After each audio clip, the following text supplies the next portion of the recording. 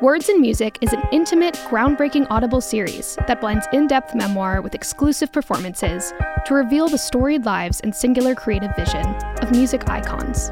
Each thoughtfully crafted volume is as unique and varied as the artist delivering it. Words and Music brings together an extraordinary roster of once-in-a-generation artists, visionaries, trailblazers, and consummate storytellers, including Smokey Robinson, Alanis Morissette, Billie Joe Armstrong, Sting, St. Vincent, and Beck, among many others. Hear them and other groundbreaking artists share their stories and songs, unscripted and unfiltered. Listen to Words and Music, an Audible original series. Go to audible.com/Words and Music to start listening. Hey, I'm Brian Hyatt, host of Rolling Stone Music Now. Today you're about to hear an episode of our sister podcast, Rolling Stone's Musicians on Musicians, featuring Roger Daltrey of The Who and Yungblud.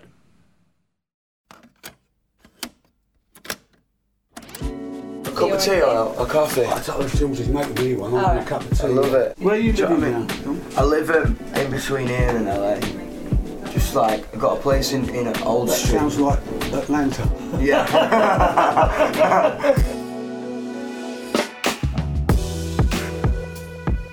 For more than 50 years, the writers at Rolling Stone have been sitting down with artists to go inside their sound, their creative process, and the quirks and perks of being a musician. But what happens when we take the writer away and ask two British rock stars from two different generations to interview each other? Specifically, what might we hear when a legend sits down with a leader of the new guard to talk fashion, optimal recording hours, and managing your image in a world gone mad? Hello, I'm Yungblud. And I'm Roger Daltrey. And this is Rolling Stone's Musicians on Musicians. In the past few years, Yungblud has picked up the torch for a new kind of British rock, one informed by social causes, personal vulnerability, and an affinity for modern pop and hip-hop. His new self-titled album is glammy, showy, and confident, much like Yungblud himself.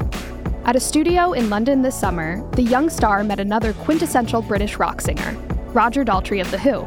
57 years after he first sang My Generation, Daltrey is as active as ever, currently rapping an arena tour with The Who. His conversation with Yungblud revealed a rock icon with some strong opinions and a deep curiosity about the experiences of younger artists. I'm everywhere at the minute, you know what I mean? It's just happening, so I'm just like, I'll pick an album when I... And you're at the forefront of the new thing coming. Yeah, it was just, a wave crashed. Yeah. And that's why I couldn't wait to speak to you about it, because I was like, you were like there at the first one. Like the fucking first one. No, second one, right? I was only on the tail end of the first one, because what was I? 13, when we became really aware of Elvis. Oh, that's so really wild. the tail end. Yeah, 13 years old and Crazy. I first heard Little Richard and Elvis. Little Richard still rings in my head. You know? That's so wild. He was everything. Oh, he was like, he did it all. That guy did it. Lots of people talk about Elvis and they talk about, all the other people around, but Little Richard kind of gets forgotten. Yeah. Paul McCartney will always tell you it was Little Richard. That's where they got there. Yeah.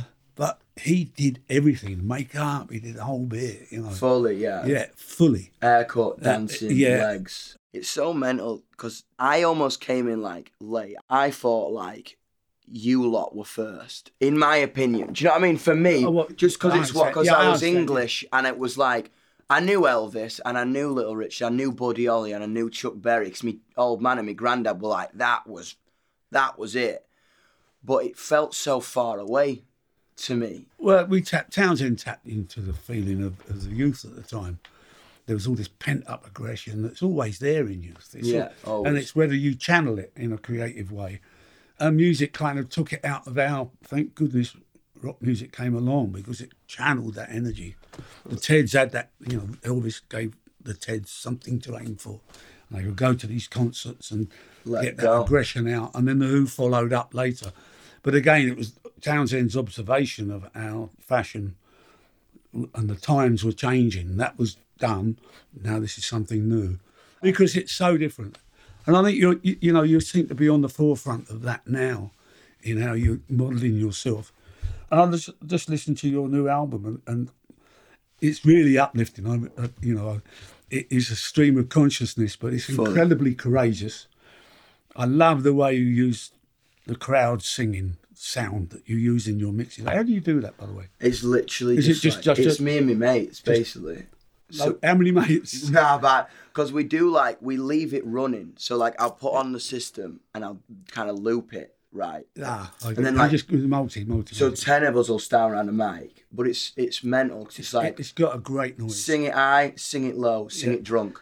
That's it. So you sing it out of tune because the crowd is out of tune. Like when you go to a gig, 50% of people don't know how to sing. No. You know what I mean? So it's but that's what makes the noise. Yeah, and that's what makes the feeling of, oh, fucking hell, this feels massive. Football crowd. Yeah, and it's just like, and then we all change positions and like start like chinking glasses and all that shit. You know what I mean? What I find interesting is what you can do with just voices. You know, harmonies. When you listen to the songs of the Beach Boys and the harmonies and all that stuff, it lifts your spirits. Like, dude, fully. We really need it these days too. Too many solo voices singing mediocre lyrics. It was the words for me. I think I came away from Doncaster at 15 and I remember just like the lyrics. No one was saying fuck all or representing me in my head at all. No one was fucking saying anything to me. No one was like grabbing me and being like, yo, I'm with you. I relate to you. I'm next to you. You know what I mean? Everything I was listening to was like 10 years old. Well, you've tapped into something that speaks for their, I don't know, you've given them a wall to write their names on. Yeah. You're obviously playing pubs and that kind of thing. Yeah. But how did you get yourself into them? It was literally, I'd be like, I'm in a band, can I just come and play? Yeah, do you know what I mean? It was literally just like, I'll play for free. Similar to what we I'll play for free. Pay to play. Yeah, basically, yeah. And I was like, can I, and they'd be like, yeah, you can have like... So that part of the business hasn't changed? No, it was literally fully just like, because I didn't fucking know. You're in London and then you're like, fuck. And my old man ran a guitar shop. So my old man had a guitar shop.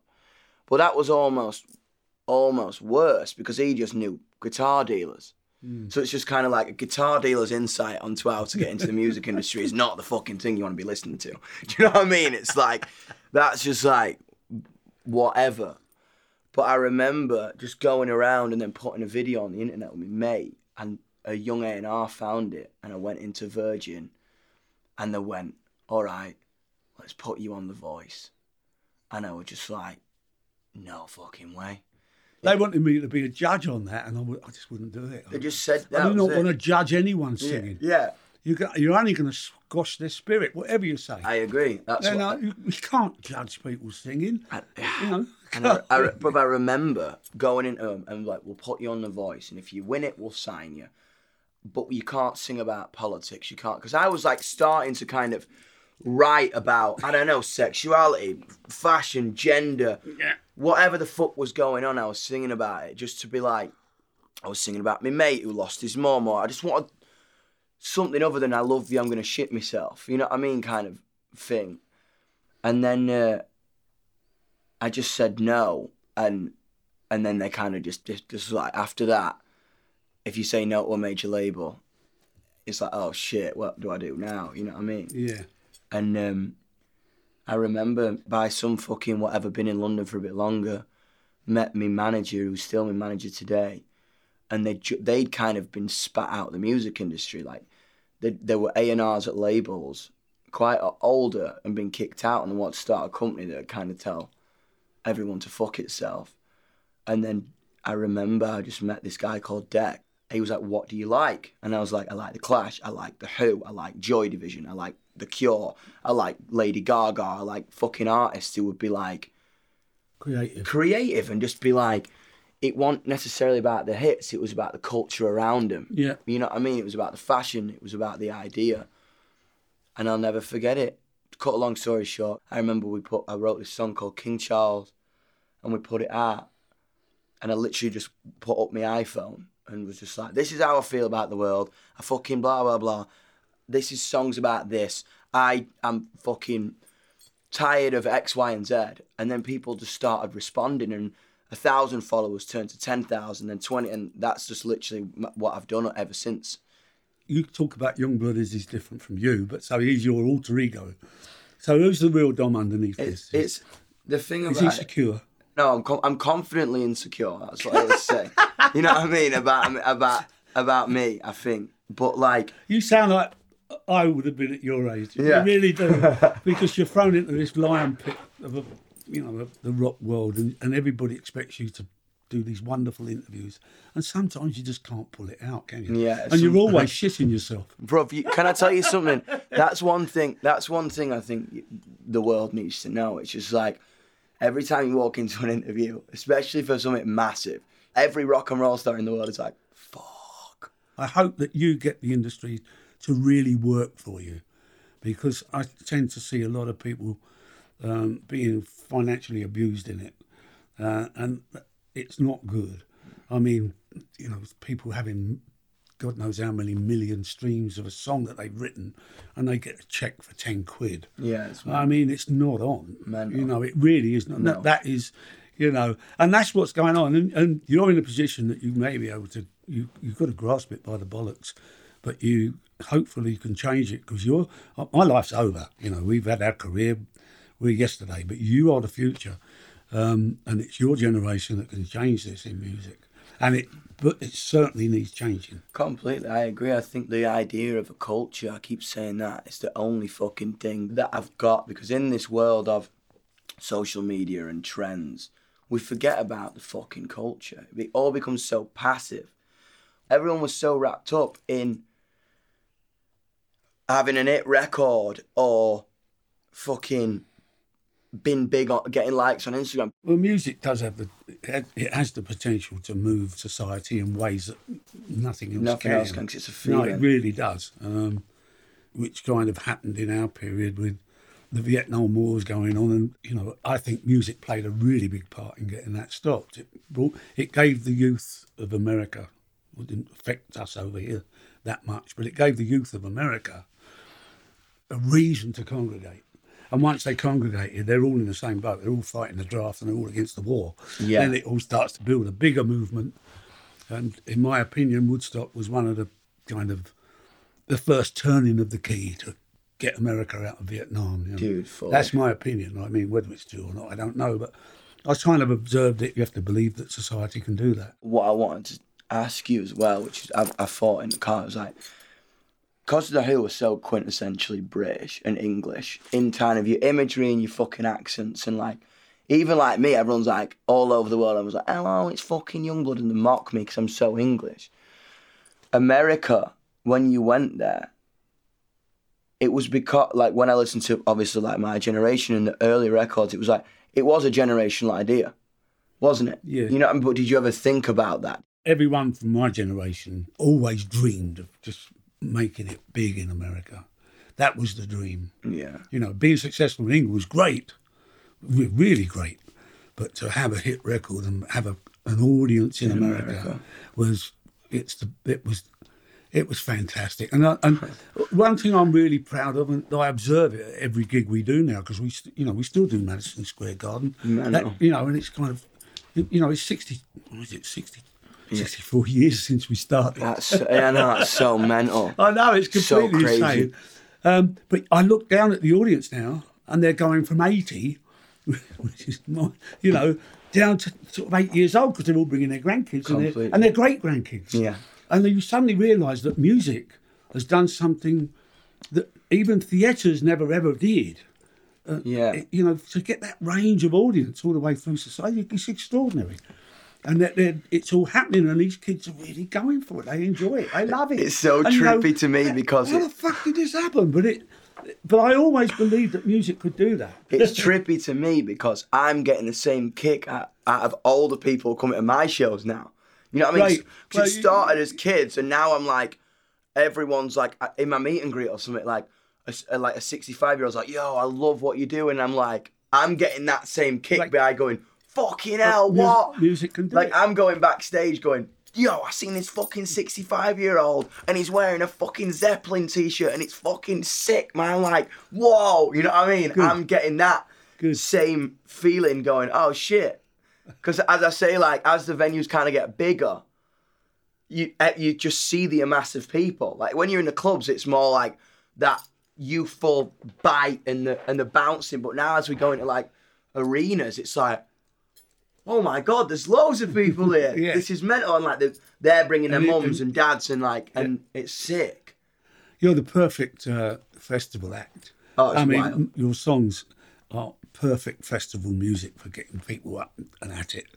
And like I say, that the way you use your choruses with the sound, I can see you hitting Glastonbury. You did Glastonbury. Yeah, we did. It was. Did you enjoy that, dude? Can I tell you something? It was. Was you on the big stage? We were on John Peel at 9:00, which is like it was. I've dreamt about that slot. And Glastonbury's always been a massive dream of mine. You know what I mean? And sometimes like the kind of. Yeah, you wait to smell the toilets. Fucking yeah. Horrible, innit? You know what I mean? Especially on the Sunday, like, fucking hell. But I remember it was like the British music industry for me was always quite hard. Because I think it's like... Any music business. But, you know what I mean? But America got me first. Because the way I think the British music industry is kind of set up now is it's like... You have to shake the right hands and do the right shit to get away through the door. Don't ever kid yourself. It's always going to be like that. But you know what I mean? But like for me, I went the other way because the people didn't want to shake my hand. They were like, he's like, you know what I mean? They were like, come on. I swear to God, swear to fucking God. We didn't, like everybody passed up on us in the early days. So to kind of shake it now. That's what I'm saying. But so to go to Glastonbury, something I had always dreamed of, and all I wanted to do was fucking be big at home. But we were big in Holland and Australia and America, and I was like, I just want to fucking be big at home. And then to kind of go to Glastonbury, which is very much that thing. If you're part of the British music industry, you get to play that festival. I got proper emotional, man. Do you know what I mean? Because it was like a Royal Albert Hall moment. My mum's like, fucking, oh, he's playing Glastonbury. Proper, just like telling all the fucking girls down the salon and that. You know what I mean? Yeah. But like when you, I don't know, when I play an arena in Australia or fucking Red Rocks, she'll be like, oh, how was the gig? You know what I mean? I'm like, have you done Red Rocks? We're about to do it. You've never done it? No, never done it. Oh, you're going to love it. Dude. You are seriously going to love it.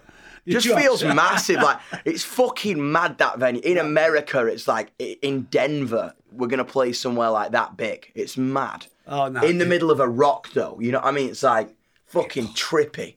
It's the most amazing thing. I think it's one of the most amazing single vistas I've ever had in my life. Wow. Absolutely astonishing. Just mad. When did you first go there? But I remember going at 19 years old. And this, I got to tell you how I got my record. 3 years ago again. Yeah. I got to tell you how basically, we were in the UK and one of my managers was living in New York. And no one wanted to fucking sign us. We were playing gigs in like the Netherlands and just like around Europe. Europe really went for us first. And basically this guy, this radio DJ in LA, heard us on Dutch radio and went, I'd love for you to come and play my gig night in LA. And my managers were like, I'm depressed as fuck because no one just wants to give me a deal or whatever, or give me the light of day. So they're like, we got to fucking give him a treat or something or he's going to fucking go mental. So Dex said, come to New York, because technically the border was less strict in New York, so I could take all my gear through without fucking, you know what I mean, having to be caught, you know what I mean? It was literally, I don't know what you're talking about. Yeah. And then so you had a lot of equipment with you. Oh, yeah. Oh, right, exactly. So it was like 10 of us went in separately. And I did a couple of writing sessions in New York.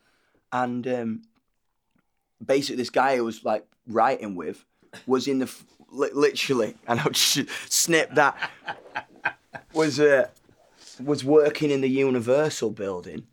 So I took me fucking, one of my best mates, his name's Emmett Power, and he's Irish, pretended to be my drummer, because if you get in the Universal building, you got to put fucking stickers on. Yeah, that like, right, yeah. You know what I mean, for security reasons. And I remember Emmett rode the elevator up, pretended to be me drummer in the studio. Being you? Pretended to be my drummer and would talk to all the A&Rs in the lift and be like, you heard this Youngblood kid, yeah? He's playing rock and roll on floor 3, I'll blow your fucking tits off. And you know, A&Rs are like sheep, aren't they? Oh, yeah. So everyone starts talking. I know, sorry, but I don't care. It's like they'll all... How to be popular and make friends in the music business. Do you know what I mean? But they're all talking. They're all fucking start talking. And then news travels to the West Coast after they start talking.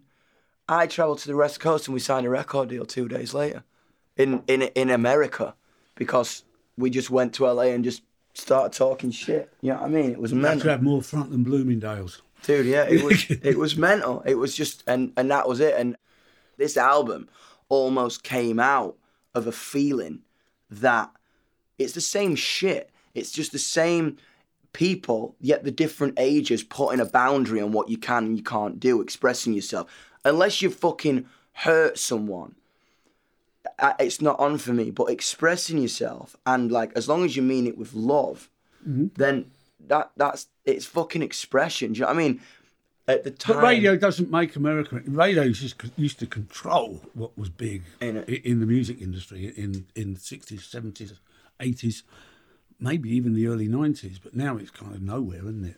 I just think they got me. I don't know why. I think they got like that. I was loud and British and a little bit ambitious and a bit, you know what I mean, a bit gobby, and they like that. They do love gobby. Yeah, I don't know why. I just fucking loved it. That's why I like Townsend. It could be very gobby. The way I see American music is like it's got such a blues history to it, which technically we like British rock and roll nicked a little bit, but then like we can't be cool. You know what I mean? We're not as cool as them, and it's just like our uptight personalities playing fucking blues music. But I think like for me, British music is all about feeling. Like if I go into an American studio, it's got to be perfect. Everything, the drum part's got to be perfect. Whereas if I'm writing at home and I'm a little bit out of tune, it's a lot more cigs and beer.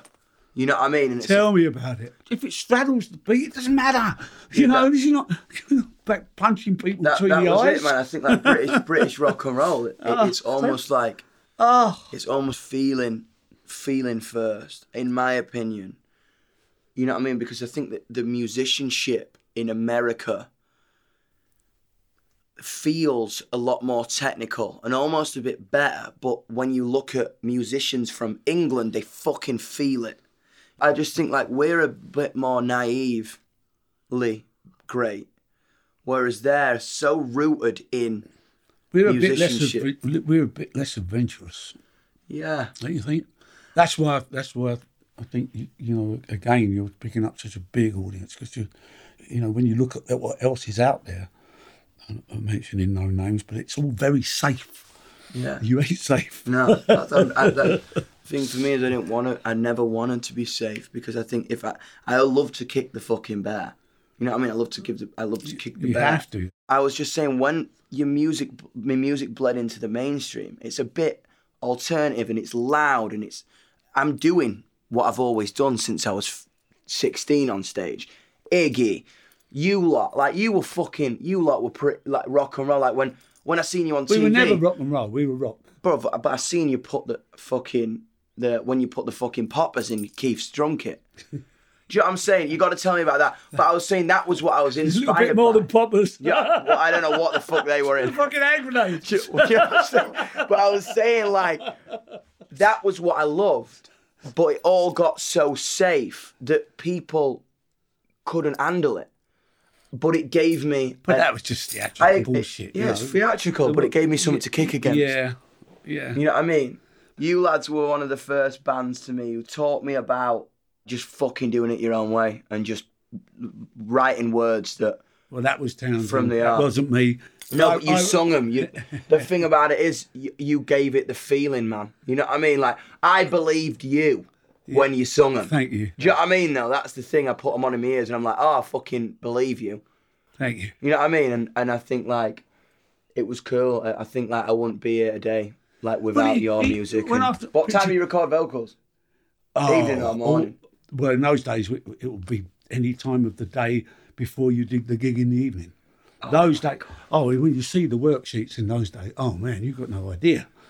We used to record all afternoon, then we'd be off somewhere to do a gig. I mean, my Generation album took, I think, was it about 3 or 4 afternoons in the studio for 2-hour periods and with gigs in the night time. That's so sick. It was insane, but it produces the best stuff. Dude, it's so mental. People that spend too long in the studio, you often bury it. I hate it. No. And my songs are usually done and written and produced. We write it on the first day and we record it on the second day. Yeah. And then just bang, and then feel it. But my vocal, I'm always like 3 a.m., 4 a.m. It's like my magic hour. It's weird. Cup of tea, 3 a.m., bang. And smash it. I'm tripping. I think what's so amazing is to hear someone you've admired and someone you've kind of been inspired by, not just musically, by what the whole band represented and what was in the fundamental values of their communication, their core. To be able to sit with someone and talk about their ideals and their where it fucking came from is like a dream come true. And it makes me be able to, like, I don't know, I feel inspired. I want to go fucking write a song now. I want to, like, get on stage. Do you know what I mean? Like, seriously, I was like, I've got a video shoot after this. It's going to be fucking easy. What, today? Yeah, today. Fucking hell. I know. I remember those days. Yeah. We're from 2 generations, but it was the same turning point, I think, in an individual way, but it's the same, and it was magic to talk to someone about that. Killer. Rock and roll. Baby. Looking at the road ahead, which is so different from the road that we travelled. You're so much more talented in a way. You'd hit that road with a full engine and a full tank. We hit the road with a full engine, but the tank we had to fill up with all the wrong stuff on the way. So, what an answer! Fuck yeah! I'd read that and be like, sick!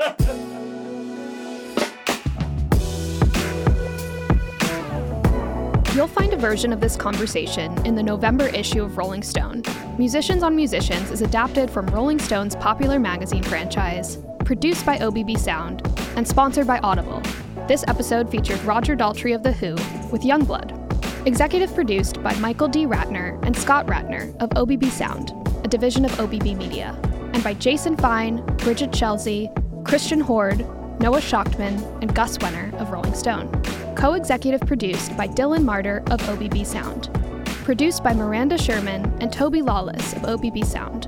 Associate produced by Eve Bishop of OBB Sound. Voiceover by Eve Bishop of OBB Sound.